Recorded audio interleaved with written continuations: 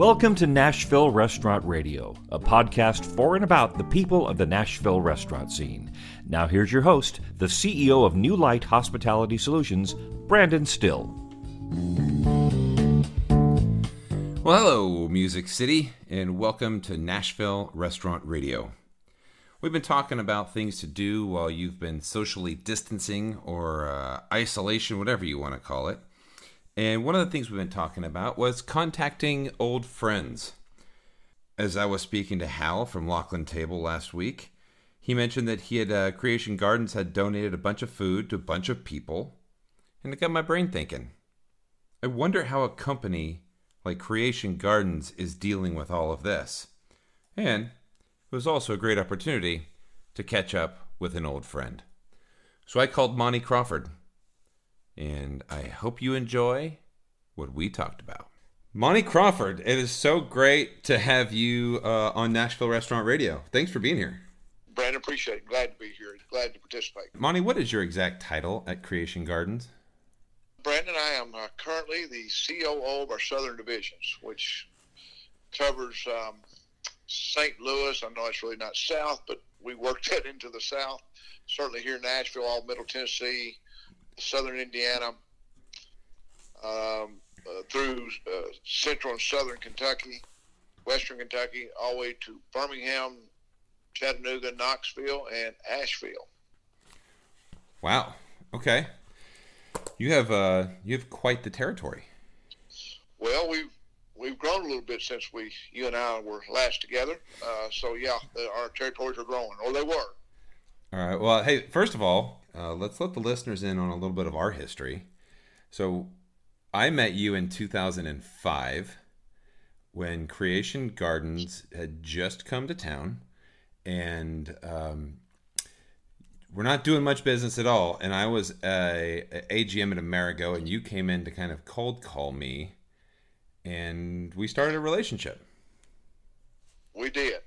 Matter of fact, you followed me out the door and said, "Are you looking to expand or hire in this market?" And your timing was perfect because I was.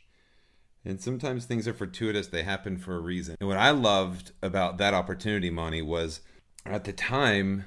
And I don't know how, I'm really curious to get into this with you as to exactly where the trajectory of Creation Gardens went pre-economic downturn and then post-economic downturn leading into what we're dealing with today.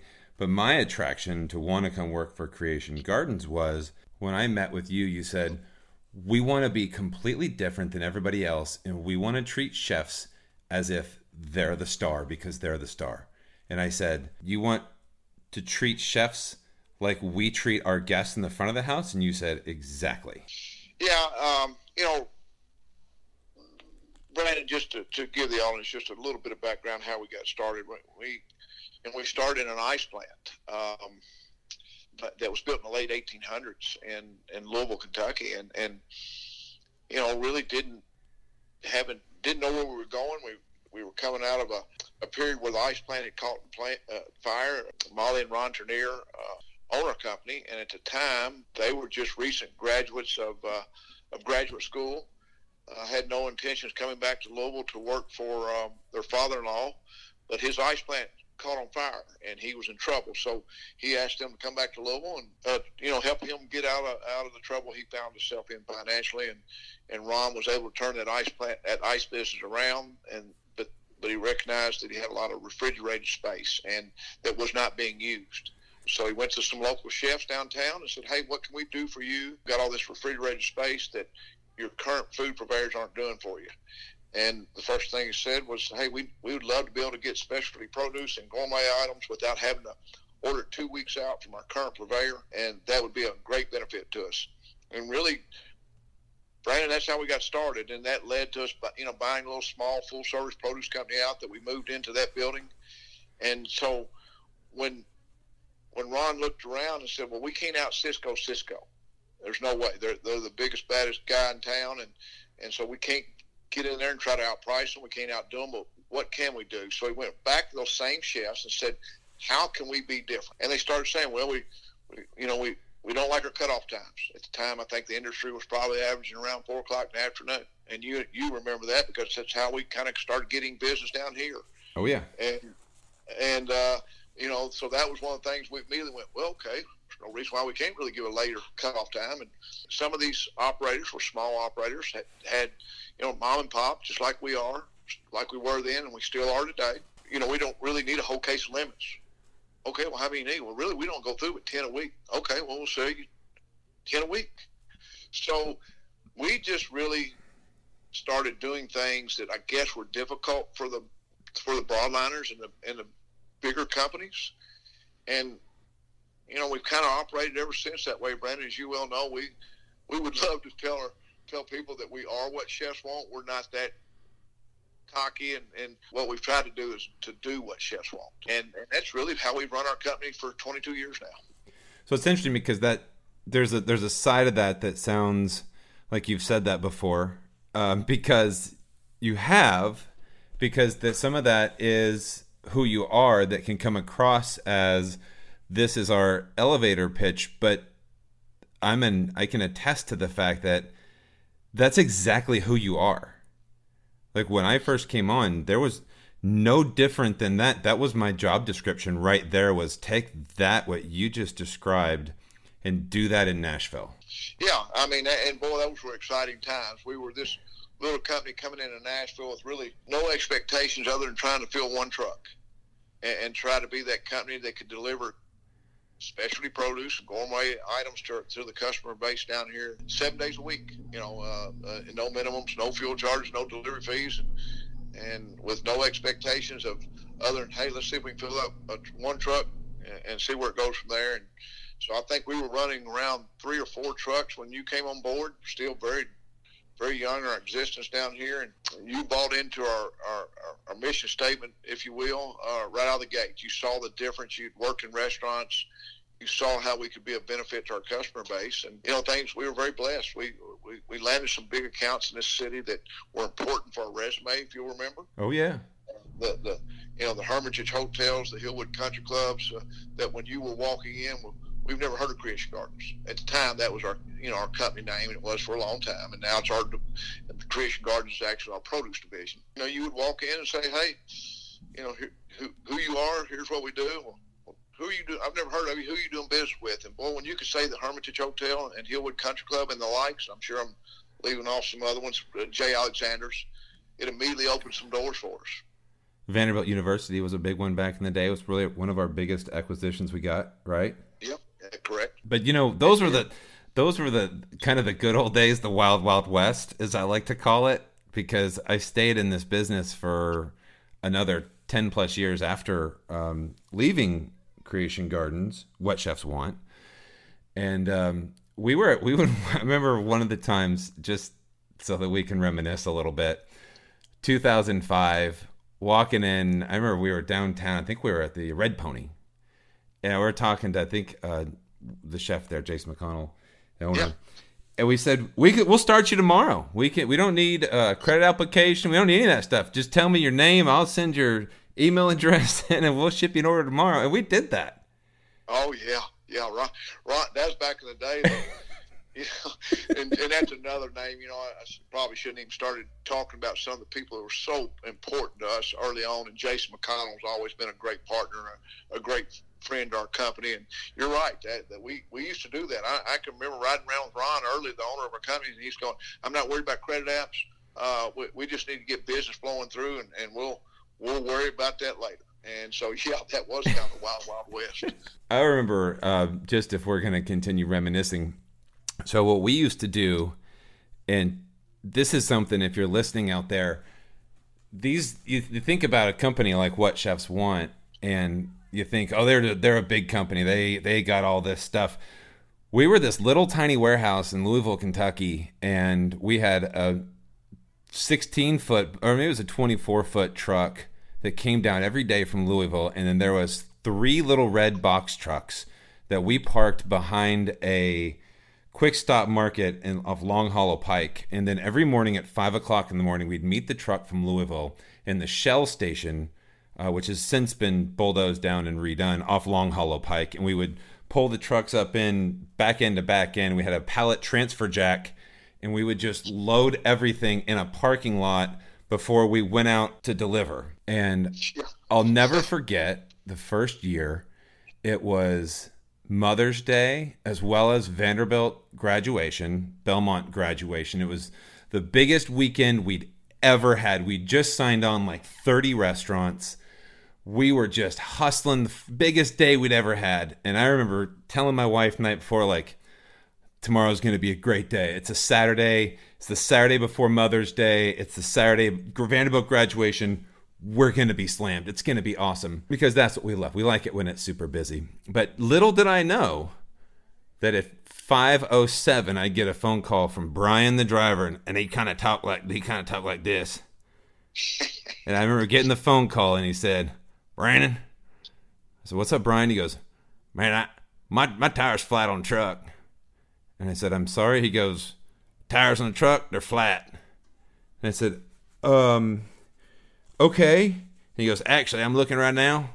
All the tires on all the trucks are flat." And I think that's one of those oh crap moments. It was an oh crap moment. That's when we found out what you were made of that morning. Not that we maybe didn't know before then, but you jumped in with both feet and got the tires changed, and off we went. So we got tires changed. We had a mobile company come out, change the tires. I had a Chevy Silverado truck. We took the truck from Louisville, and I'll never forget being right there, right in front of Sunset Grill in the parking lot of Jackson's, because we worked with Jackson's, Sunset Grill, Fido, the Trace, and Cabana. I mean, we're talking back in the day now. If you're an old school Nashville person, you know what I'm talking about. Right in the middle of that parking lot, filling up 4 or 5 different deliveries in the back of my truck, throwing a 2-wheeler in there, throwing somebody in the truck with me while we headed over downtown, and he delivered right there. Then I would come back and meet the truck wherever he was and filled my truck back up, and we just started making deliveries. I'm in Franklin. I'm all over the place. And then you had people forget to order too, and we didn't have a warehouse, so that was always a lot of fun. Yeah. But, it's kind of been who we've been from day one, Brandon. We just made it happen. Yeah. That was the culture that we created within our company. You didn't throw your hands up there and call Ron and I and say, "Hey, guys, we're not going to be able to deliver today." That wasn't an option. That was not an option. And so we, that's just really what's allowed our company to continue to grow from a little mom-pop operation. We're still owned by that same husband and wife. We don't have financial investors. We don't have Wall Street money. It's still husband and wife. But so when you're all of our listeners, they're out here in the food business, and my background. I own and operated 2 restaurants for 12 years.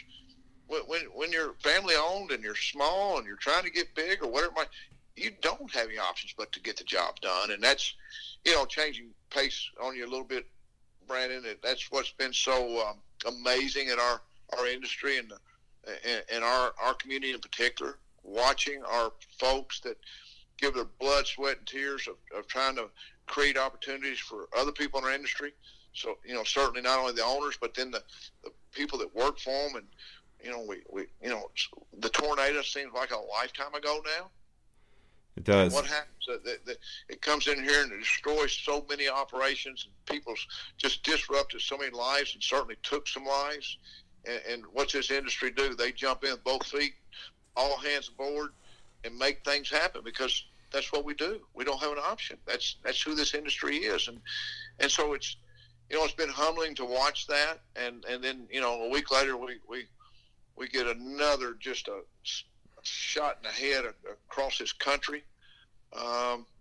And here we are again, and people, joining forces and talking to owner and operators that are out there that might be listening, just, what they're doing. And, it truly is a day-to-day thing, trying to figure out how we're going to meet payrolls, how we're going to pay our bills, how can we help our families. So, that's Creation Gardens is just an extension of how our owner operators are in restaurants, and and certainly the corporates as well. They were at one time were small independents who turned into corporate. If you're in this food business, you do what it takes to get the job done, and that's what you did that day. And you continue to have that spirit service today. Well, So thank you, Monty. I mean, that means a lot to me coming from you. Obviously, you're a mentor of mine, and I just appreciate all the time that we've got to spend together. And so I want to get back. I don't want to take some of the momentum you just now talked about, because I want to get into what Chefs One is doing today, like how all of this is affecting you. Because part of the story I want to tell here is I want everybody out there in this community to listen and see what a company of your size, how you pivot, because it's I think it's not too dissimilar to everybody else. But right now, the evolution of Creation Gardens into what Chefs Want, and we don't have to spend as much time because I wasn't there, but the economic downturn happened 2008. I moved on to go work at Fresh Point. What Chefs Want, Creation Gardens turned into something different. You pivoted at the time and added like staples, restaurant staples, to-go boxes. How did that springboard who you guys are now? Well, that's a great question, Brandon. And it really, it started with at the top. Ron Turnier's one of his assets, many assets, but one of them, he's a visionary.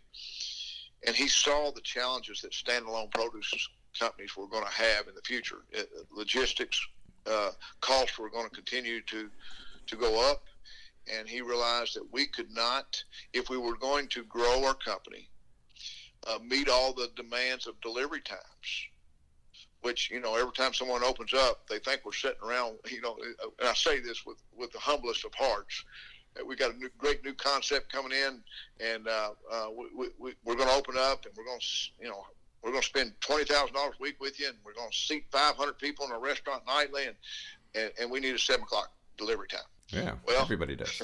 So everybody needs that. So what the natural instinct is, well, you got to add on trucks to try to start meeting some more delivery times. But the more trucks you add on, the more trucks you got to fill up, because you couldn't run around with half-empty trucks. And for us to keep up the pace of growth in our communities, the territories that we were in, we had to figure out how to not run around with half-empty trucks. So you're right. We just started picking up, and again, we relied on our chefs. We truly do rely on our partners in our industry to tell us what can we do to be of a better partner to you. And so we just, all of a sudden we added on to-go products and some, just a few handful of staple items. And next thing you know, we're carrying 400 cheeses and oils and vinegars, and it wasn't random.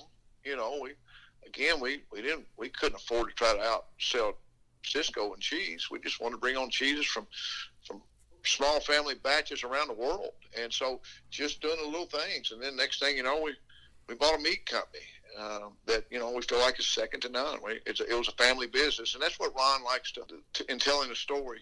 We're a collection of small family businesses. When I look around and see, we've probably acquired 15 small family companies throughout the years. Most of them are still with us.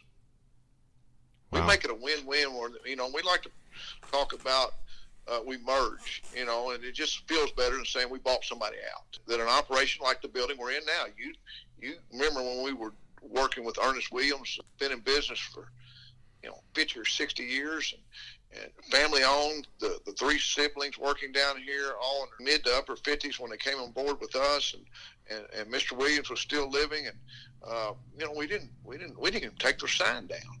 I mean, we finally put one of ours up, but we like the fact that we have small family business joining our business, and we've kind of continued to do that with different product lines.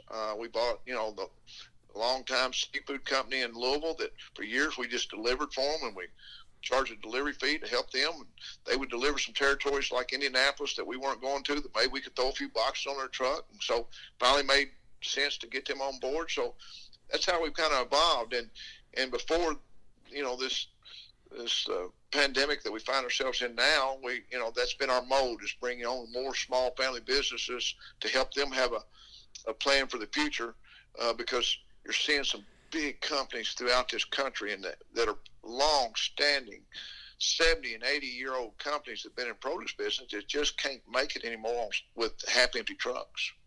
So let's talk about half-empty trucks, because this is something that I'm curious about with you, and it's kind of a math problem. And for those of you who are not familiar with the supply chain and how it works, what he was referencing, you can't drive around with half-empty trucks. A math problem. Prime costs. What does it cost to make a delivery? And if you have a half-empty truck and you're driving around, part of this, and I'm going to simplify this, Monty, and then I'm going to ask you kind of some questions as to how you guys do this. If you're buying food from a purveyor and they make a delivery to you, there's an average cost of what that costs, right? Mm-hmm. So let's just, for math's sake, let's say it's $100. So every time you make a delivery, it costs the company $100. So in this case, what chefs want, and I don't know if that's their number. This is purely hypothetical. It costs you $100 to make a delivery. And if you deliver 10 cases to them, it averages out to mean you need to make $10 per case per delivery, right? Which, that's impossible. Nobody gets to make that. So nobody gets to make that, right? So one of the ways in which, if you're a large company or anybody who's delivering product, the way in which you can negotiate if you're a restaurateur is to add packages. So I'm going to commit more volume. So if I get 10 packages on a delivery that cost the company I'm purchasing from $100, they in turn need to charge me $10 per delivery. But if I buy 100 packages from them, they in turn could charge me $2 per package and double their profits, right? Yep. So how does your model work? Do you guys still deliver no minimums, all of that? I mean, how does that math problem equate into what you do? Well, it never has, Brandon, and obviously the models worked or we would still be in business. We made a conscious decision, again, and it goes back to our original startup, that we could not out Cisco. We couldn't out FreshPoint. FreshPoint's model is that they want a minimum, and they don't care where you're at. We don't have the time or manpower or the resources to run rural routes. Okay. So everybody gets out on the highway, they go and they see exit after exit, and they see restaurant after restaurant, or little hotels. Well, the broadliners carry them, and so that really then determines how the broadliners have to try to run their whole company, because if they deliver to Columbia or beyond here, Huntsville, Alabama for 2 days a week, they got to have minimums. Well, there's no way they can go to their other accounts 7 days a week like we do. We run tight urban routes. We're going by stops daily, the same stops, and we just assume for our timing on our routes that you order from us daily. We don't want you throwing food away. We want you to have the freshest product available. Some people don't have the coolers to order for 3 days. So we just made up our minds to, again, what can we do to find our niche to be different from our competition?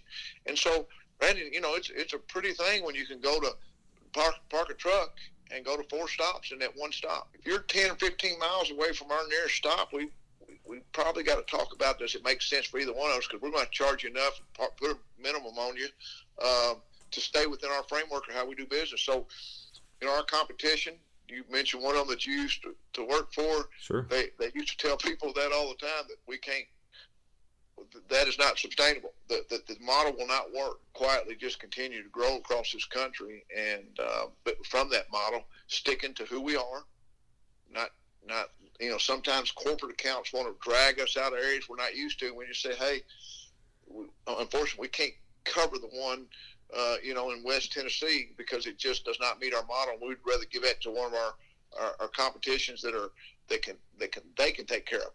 Sure. We just don't allow ourselves to go outside of who we are, or at least we try not to. And another thing, and tell me if I'm wrong. I'm not making. I certainly don't want to make any assumptions.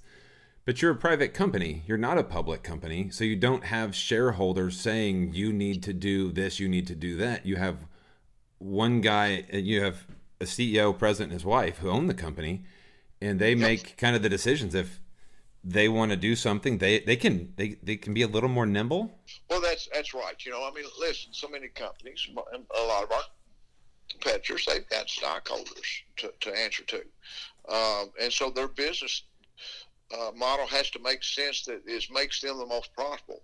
There's some things, Brandon, we don't do that are profitable. It's just like a restaurant that, a lot of times you've always heard there's lost leaders on the menu. There's lost leaders of our service. We're a service company. We don't try to, as you well know, and it was always, for you and I, we're salespeople. You and I love to sell. Our model does not support that. The amount of times you open up a new account. So, Brandon, you're going to be my rep? Well, no. Here's how we work. Here's the things we do. We allow you to order online. We got app. This is when it all, all these things were changing. You can call up to midnight to order for next day delivery and leave a voicemail. All the things we did different. We didn't grow our company with salespeople. So we were able to spend our money on service. And so we, again, you're right. We have been building this company as we go. You can remember the days we would meet once a quarter and we would just brainstorm. What can we do different? You remember when we were creating our Q-Smart, our whole marketing piece to try to go to the markets and how we could have a sales company with no salespeople. That's a mouthful. So I remember a story. We used to do these sales meetings, and Ron and Jim had a kind of a farmhouse right next to they had like this lake house that they shared. And there was a couple managing partners. We brought everybody together and we went fishing. We had a meeting on a park bench out by this little lake. And then we went over to the lake house and we had some cocktails. And we had a good meeting that afternoon where we hey, what do you guys think about this? What should we do here? Let's do a brainstorming meeting. Ron's going to kill me for telling the story. We got back to the lake house and we had a couple more drinks. We went out on the boat.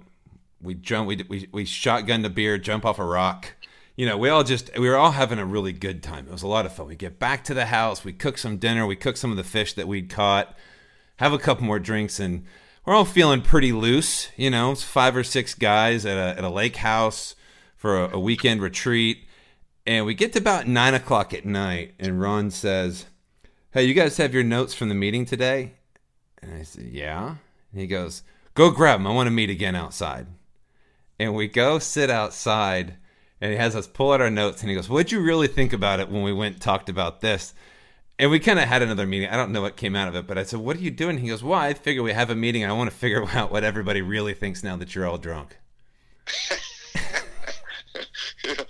Yeah. I was like, I love this guy. How amazing. Who thinks of doing something like that? Well, it's always been unorthodox, and that's what you can do with, when you're an independent, and making decisions as you go. You're writing the playbook. Lord knows that's what we've been doing. And, we don't always make the right decisions, Brandon. It's, because this is a perfect example of those times. I mean, there's no playbook for any of us out here in the business world, especially our industry. Well, let's get into that. I don't want to catch off. Let's get into where you're at now. And so let's start with the tornado. You wake up that Tuesday morning. What's your day look like? Well, I live in Gallatin, and all of a sudden the phone rings about, I don't know, 6:15, 6:20. It's one of our daughters. "Are y'all up?" "Well, we're moving. Dad just got out of the shower." "Well, have you looked at your phones?" "No." "Well, she told us, the storm would hit." "Well, look at my phone. I've got 20 text messages." And so that's how I found out about it. And so immediately, I get cleaned up and get on to the office and realize that it's not just a windstorm. We've got major it's a major impact on our community, and it sounded like we'd lost lives. And so I immediately start reaching out to people just to make sure, where I'm hearing the storm hit is anybody that we know or do business with, or, that are needing our immediate help. Did anybody lose a life? And it's, the normal things that any of us would go through. And then driving in, I realized that, I'd already been told our electricity is out, and we have a gas-powered generator that operates our lighting systems in our offices, but it does not run our coolers. And so I knew that, all right, now the clock's ticking, and as you well know, and we can control our temperature for about 24 hours, and then you're going to get in trouble. So recognizing the size of the storm and the impact it had, I knew I better get busy and try to get an industrial generator in here to keep our doors open. And fortunately, I called back home from Western Kentucky and Madisonville, and called a buddy that's in the business, and they had me a generator down here by 12:30, and we were up and running. Wow. And so we ran that for 8-9 days, and then all of a sudden, it was Brandon, and, like the rest of us, we heard it hit out there at the airport, and then you hear that Cisco had been infected. Well, then your mind really goes, uh-oh, this thing's real. And so, we started getting phone calls. Cisco's not going to be able to deliver us. They think it'll be 2 or 3 days, and can we go ahead and get this? And, Cisco was still, as big a company as they are, they make $7 billion a year. When you're turned up on your ear, you really don't have a plan for that in place. We most companies like ourselves, we've got a crisis management plan in place. We had one for this coronavirus, but you practice it once a year, and then when it comes to running the thing, you really don't know. This sounded good on paper, worked fine on a drill, but we weren't ready for this, and Cisco wasn't ready, and those of us that were still in business weren't ready for what was fixing to take place with Cisco. And what happened to Cisco? When you talk about tornado taking out part of your warehouse, there's no generator that can fix that. No, there's no way you can't prepare for that. No, so the president of our company immediately sent him a letter. I hear you guys are down. First of all, we're sorry. What can we do to help? If we can deliver your products with your invoices and help you get through these times, that's what we want to do. Wow. And Ron sent that letter out that morning. We sent it out to Choice Foods as well. The same thing. We knew they'd been hit. Hey, guys, we'll go back to being fierce competitors when we get to the other side of this. But we want to be a part of anything we can do to help you. We've got trucks that we can send over to you. We know you probably don't, but we'll come get the product. What can we do to help you? And obviously that, he had a good heart. He meant well with it, but needless to say, they didn't take our offer up, and so they immediately started trying to get food in from other areas, and that was really difficult on them, and as it would be for anybody. And so our business, all of a sudden, we went from having a good month. There was a lot going on. The SEC tournament was a week away at that time. Nashville's always got something going on, and we literally tripled in numbers. Wow. Selling out of stuff, ordering large quantity. It was crazy, and so, we had to bring in help from Louisville to try to handle the volume. The volume was freaking phenomenal. And then also trying to reach out and help people. That's the thing. You're sitting here and you're trying to take care of business, but you're bleeding because you're hearing all the stories and you're seeing all the things. And so we started trying to send out product to, we're getting phone calls. Hey, we're cooking for first-time responders. So we do all the things that we do as people and helping. And it was quite the ride. Didn't have any idea that the good Lord was preparing us all for another storm coming a week to 10 days later.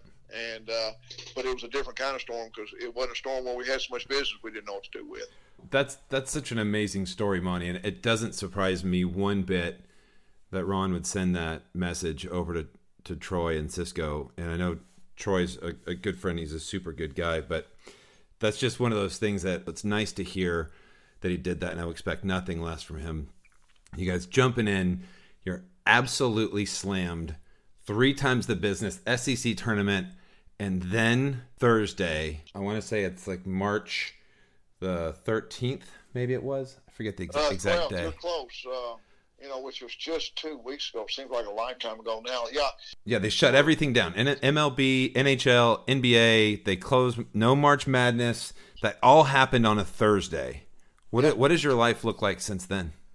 Everything was so bam, bam, bam. And so it really started Wednesday night. Ron's and Molly's middle son plays for University of Georgia's basketball team. So we went to the ball game that night. That Georgia had a really, not a very good season. And so they were playing into the early game Wednesday night. And before halftime, they announced that there's not going to be fans at the game tomorrow. So all of a sudden you go, wow, this, and you could feel it, if you think about it, the prior couple of weeks, you're starting to hear things. Really, if you look back, there was, the president immediately, we had one person flying from China sometime in January, and he said, no more people from China coming in the country. Everybody's like, whoa, regardless of what political aisle you're on, everybody kind of raised everybody's attention. You were following it now. From that day forward, you're starting to follow it. So leading up to that Wednesday, you know, you could feel things kind of bubbling up. Where's this thing going to go? And then it really started changing, literally by the hour. And by Wednesday night, you know, we're not going, you know, only immediate family and friends or immediate families going to the ball tournament Thursday. Thursday morning, you know, we'd already made plans to meet down for lunch. We were being and for those of you who don't know, I'm family. I've been married to Ron's sister for 35 years, soon to be 36. You don't kick me out between now and then with us all being locked up in the house, you know, that time. But then it really started changing, Brandon. We, you know, obviously they canceled the tournament, and so we're all just kind of sitting around like the rest of you, you know, rest of us. We're watching things develop over the next 24, 48, 72 hours. By Sunday, it was getting real. Matter of fact, it was real. Oh, yeah. We've got a call from one of our big suppliers, DOT, who we kind of compete with the Cisco's by DOT. And DOT says, hey, we're concerned about your customer base being able to pay you. And although you've been a A1 supplier, paying your bills on time for umpteen years now and Dun and Bradstreet, we pay our bills every 15 days. Unfortunately, we're concerned about you getting paid, and we got to put you on COD. Now, I can assure you, the time we woke up Monday morning, 8 o'clock in our executive meeting, Zoom meeting, the emotions were high. We realized that this storm was coming, and there was no way to stop it. And our world changed that morning, as all of our worlds did in this industry.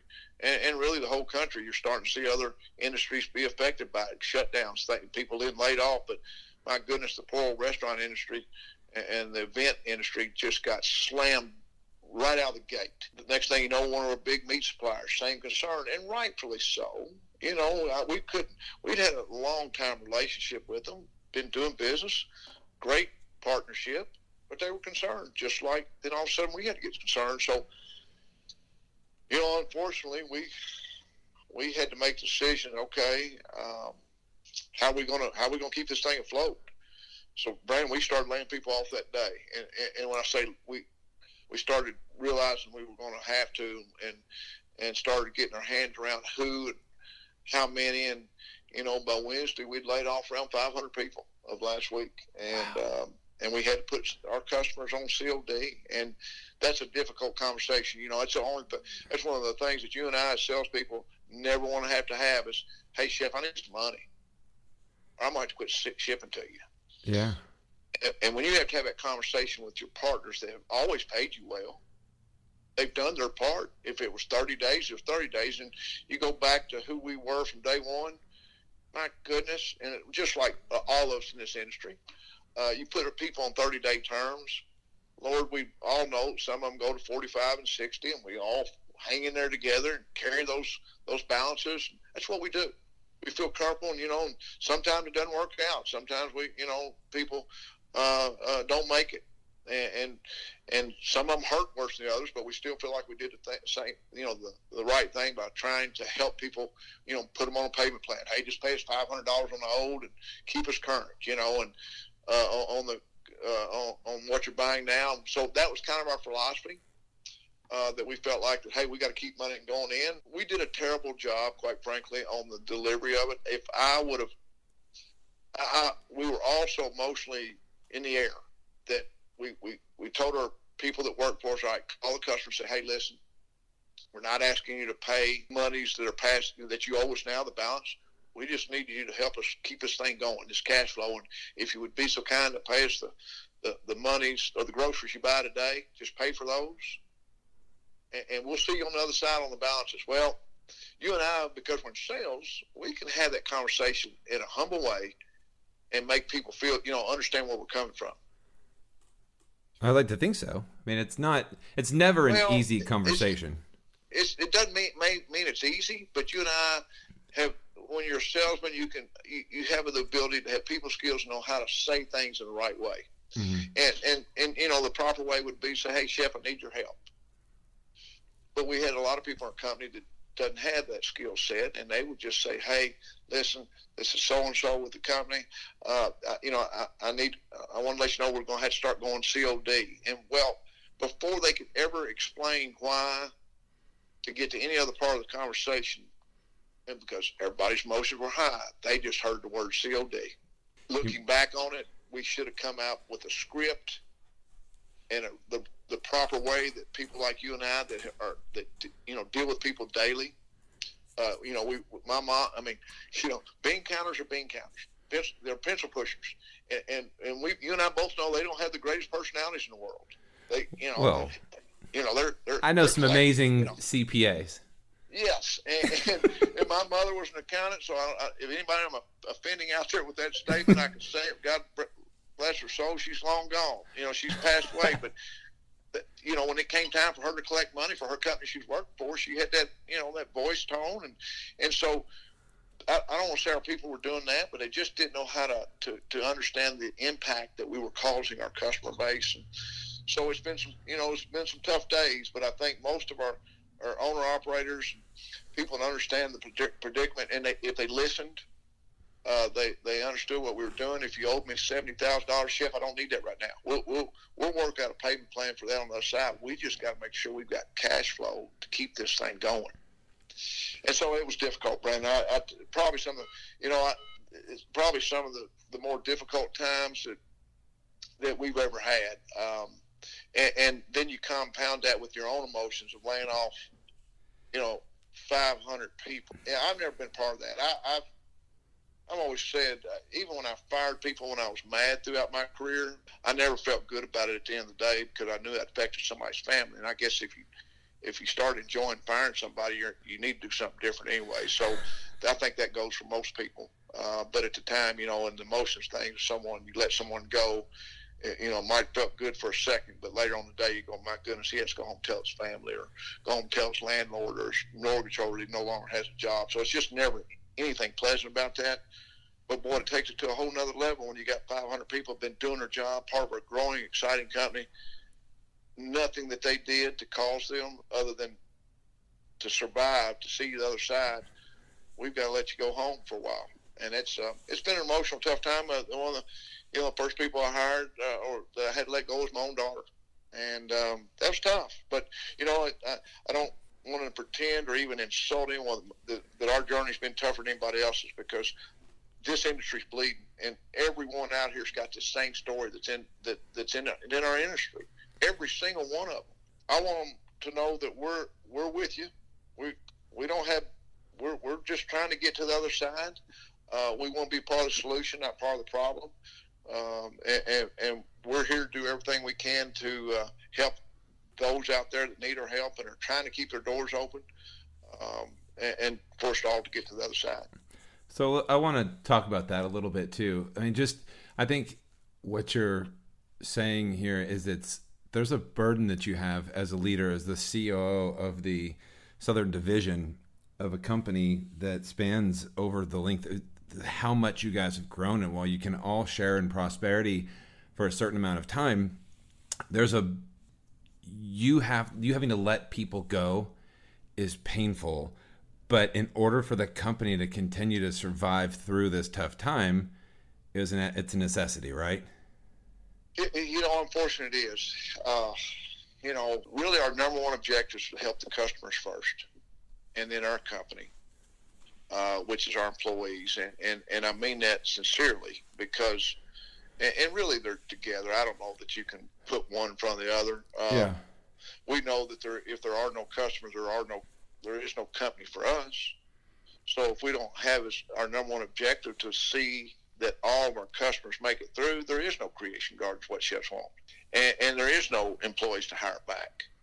So it is a burden that every single person in this industry is experiencing, and they're continuing to experience.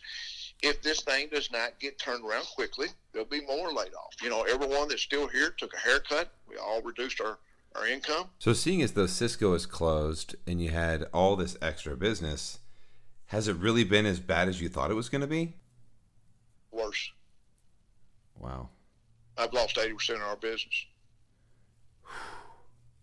Yeah. And listen, there's a lot of people their doors are shut down. We're fortunate, and I say, fortunate meaning that we're blessed that we have a lot of good people, smart people working for us, and we're still finding our niche. We've got politicians bickering on both sides of the aisle to figure out, what they're going to put in this bill. We have been in every politician's ear that we could be in for the last week to 10 days saying this industry is going to need help. We need some help when we come out this other side. Our operators have got to have the money to get back open. They've got to be able to order their food. They've got to get their staff back on. And this country has got to support this industry to be able to help these people get open back on the other side. So, that's what we've been, really trying to concentrate on getting done is making sure that we're doing our part on our end to help our partners, and our partners are the mom and pops and the universities and all the people that are out there to try to get back open. So when you've been given, so you guys have been pivoting. So one of the things you said was, and I don't think a lot of people recognize that you carry a perishable product. So when you have all this extra business and you ramp up, you have purchasers, people that buy product, they bring all this stuff in, then you lose 80% of your business. You got a bunch of extra stuff. You can either throw that away or you can do different things with it. I had a phone call with Hal over at Laughlin Table the other day, and he had just got back from the Frothy Monkey, where he had just picked up several cases of fresh produce that was donated by Creation Gardens. And I thought, I want to know more about that. So how did that come about? Brandon, when you're, as you said, the perishable business, you don't always hit the numbers right. So we have product that sometimes we buy too much. And so we've been very good about, as all produce companies are, and I think all food service companies are, giving product away to the food banks of the communities. And, we did that the first day. We gave some product away the very first day. And that Wednesday, Kyle from Cinema, Chef Kyle, called and said, "Hey, Monty, I'll ask a favor of you.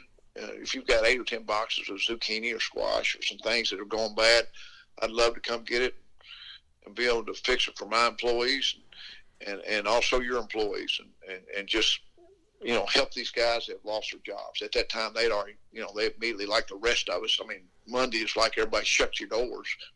Let's get our heads around it. And I said, "Absolutely, Kyle. Lord, that sounds wonderful. I've already laid off a bunch of my people down here. I know they'd appreciate it." So I went home that night, and Brandon, just that quiet time, and trying to still take in how all of our worlds have been flipped upside down. And I thought, God, I've got to do more than I'm doing.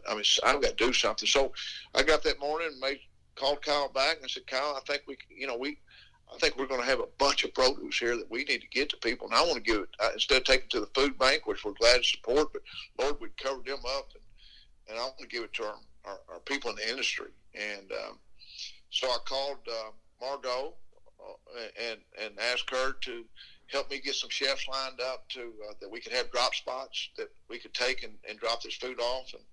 And she had a young lady, I think her name was Diane, I apologize for not giving her the credit that she deserves, but she called and jumped in, and next thing you know, we had 17 or so stops, I think, around the city that we treated them like that they had placed an order. We didn't take everybody lettuce and one person all the cucumbers. We really kind of broke it down, and we'd already started the organization Nashville Recovery when the tornado hit. Mm-hmm.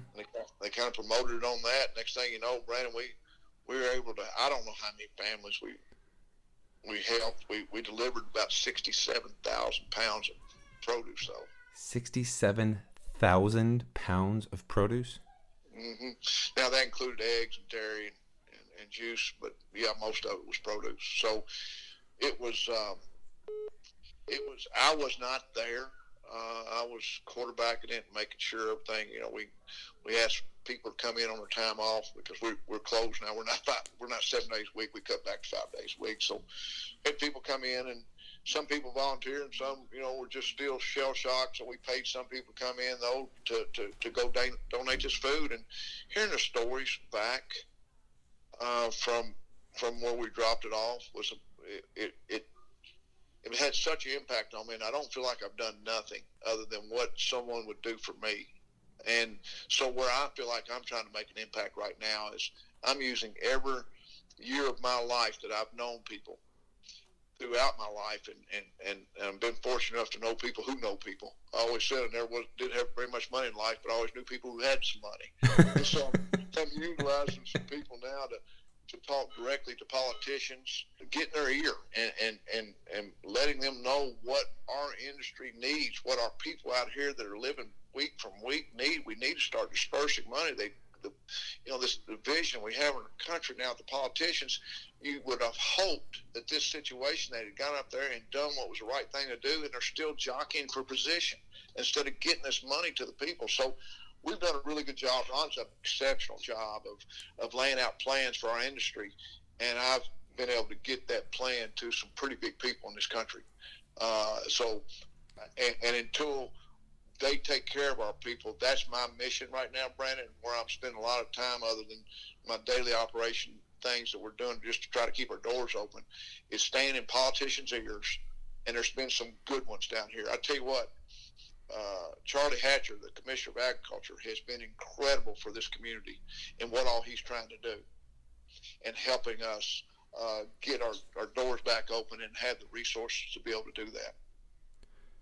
That's fantastic, Monty. I think that utilizing your connections to get the most we can for everybody in this community. I've really recognized that the entire community as a whole, I think you mentioned Margot, and I sat down with Margot last week when this was kind of first happening, and she said, this is devastating for people because the way that we give love is we create food, we're able to serve people, we create memories that people are able to have. And that's one of the way, that's kind of our love language, the people in the service industry. And when we're not able to do that, there's a void in our hearts. And I thought, wow, what a accurate way to put that. And so I think what you're seeing out of the hospitality industry is just everybody jumping in to help, because that's what we know how to do. It's really unlike any other industry where we just, all you want to do is just help you, because that's how you give love. And I think it's pretty special. And you know what? I think we're going to be okay. I think that overall, I think that we're going to be okay. Well, that's who this country is, Brandon. You know, it's I think all of us, regardless of what side of the political aisle you're on, we've felt this division in our country for the last few years. I want to hope that this will maybe, if it's God's will, to bring us back together as a country. And I go back to what I said to you earlier. If you're in this industry, you either have the spirit of service or you don't. And to be in this industry, that's a given. You want to give. You want to help people. I mean, think about what we do every single day. So then when we come upon times like this, that doesn't change. You know, you're serving people in the food service industry. So when you see all these strangers showing up at people's houses with chainsaws and shovels and bare hands, and to help them through, getting their yards cleaned up, or trying to help them with their personal belongings, that is a natural instinct for people in our industry, because they have that spirit of giving. And so what our company did Friday, that was nothing. I don't expect or even want a pat on the back, because I feel like every person we gave that food to, if it was reversed, they would do the same thing for you and I. Yeah, I think this is a great time to practice the golden rule, you know? Yeah, I mean, treat people like you want to be treated. So 100%. I am encouraged by seeing, and I've watched, I heard of all these people, the Margos and the Frothy Monkeys and the Carls over at Biscuit Love, and the names go on. I mean, Edgar Urban Grub. I mean, all the different people that helped then hand out this food. That's where all the work was. They were bagging it and letting people come and get as much as they want. Our guys that delivered, that was the easy part. Just, distributing all this food from each location and managing the crowds, that's where a lot of the work came in. And of course, what happened? People volunteered their time because they'd already been laid off. They went down there and helped, because that's what we do. So, everybody that's listening, you and I could talk for days. We're talkers. I was just going to say, I think that we're about at an hour now. Yeah. What's next? So if this whole thing didn't happen, what's on the horizon? Where do you see yourself next? Well, we're truly like the rest of us. We're day to day. We're creating opportunities. We've started being part of the supply chain for some of the grocery stores. Just being, helping them get their food to the individual stores. They've been overwhelmed. And we have 2 meetings a day, executive meetings stating, all right, here's how much money we had come in today. Here's what we can expect coming in tomorrow. Here's money. I mean, we're, our company, like we do our household. Here's how much money we got to spend for groceries tomorrow. And just trying to ramp back up. We're seeing a little light at the end of the tunnel. Some of the takeout business that folks are doing are helping. We've got a lot of assisted living and some school, systems that are still trying to feed their students who, poverty level, that they're trying to still get the meals out daily. So we're helping those folks. And we're just really trying to hang on till we get to the other side. It's the same model I'm trying to, explain to our customer base. It's just get yourself, just make sure you get to the other side. Do what you have to do. We're here to help. And let's get to the other side. We'll come back out of this, and this country will be as strong as ever, and we'll survive it. I saw you guys are partnering with Giffords Bacon, and you've got some boxes going out with chicken and pork chops and steaks as well with their bacon and some smoked bologna. That looked really good. Oh, yeah, everybody, I love this industry. Everybody thinks outside the box. We have to. We always have had to. And so I'm hearing some great little success stories from some of our operators hanging in there. And they're going to continue to do so. They're going to try to figure out a way to keep their doors open, keep some type of money coming into their employees, and so that's our immediate goals, is just to try to stay open until we get to the other side and be that voice to our politicians in this country and make sure we're being heard. I don't know if we're going to have any luck with that, Brandon. Heck, this industry never has had a lot of luck with that, but it's not going to be because we don't try. I can tell you one of the things I'd love to share with you before we get off here. Sure. Do you remember when we used to have the what we called our CAB, our Chef Advisory Board? Yes. We're gonna call some of our local chefs in each one of our territories and have a Zoom CAB meeting to hear what we can do. How can we help, and start listening and try to get some of our guys on the horn and share ideas and hear what their thoughts are and their challenges are to help them get back open, and what we're willing to do and try to do and to be part of that solution. So, I might be reaching out to you to maybe kind of give updates at times on what we're seeing and hearing. I love what you're doing. I think you can be a great voice to our industry all the time, but certainly during these uncertain times of really not knowing what's going to happen from day to day. So I'd love for you to be a part of that if you can, and we're going to be reaching out to some of our partners to help us get the word out and try to welcome some ideas of what we can do together to try to survive this thing and get ready when we come out. Absolutely. I'd love to be part of anything. The goal of this podcast is really to communicate to the community everything that's going on, anything that can be a bridge to understanding and perspective. So whatever updates you have, whatever it might be, if I can put it out there, I would love to be a vessel for you. So thank you so much for joining Nashville Restaurant Radio today, and it's good catching up to you. You've been a good friend over many, many, many years, and I really appreciate you coming on today. Well, Brandon, that's it's funny. We parted ways years ago. It seems like yesterday, but we never lost touch. And you're good people, and I think God has led you to your calling. You've always had the ability to own the room, and I think the industry and the community right now need you to kind of own this voice to let people's stories be heard during this time, and ask for help, suggest things to us that can help us all. And I think once we get out of this, I'm excited about listening and tuning in to all the different people that I know you're going to be able to get on the show, and we hope to be continue to be a part of it. And the last thing I'll say is, everybody hang in there. We're going to get through this, hopefully stronger. That's you want to say that we are, but you can only pray that we will. But I have trust in everybody's will and way, the habits they've always had, because you got to be a hard worker in this industry. So I know that if we just hang in there, I feel confident that we'll all make it. So Brandon, thank you for allowing me to be on this with you today.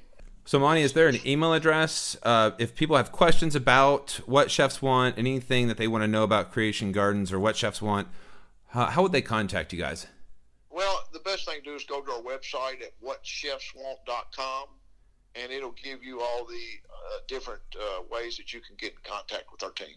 Excellent. Well, thanks again, Monty. Best of luck to you. And let me know if there's anything else I can do to help. But thanks again for taking time today.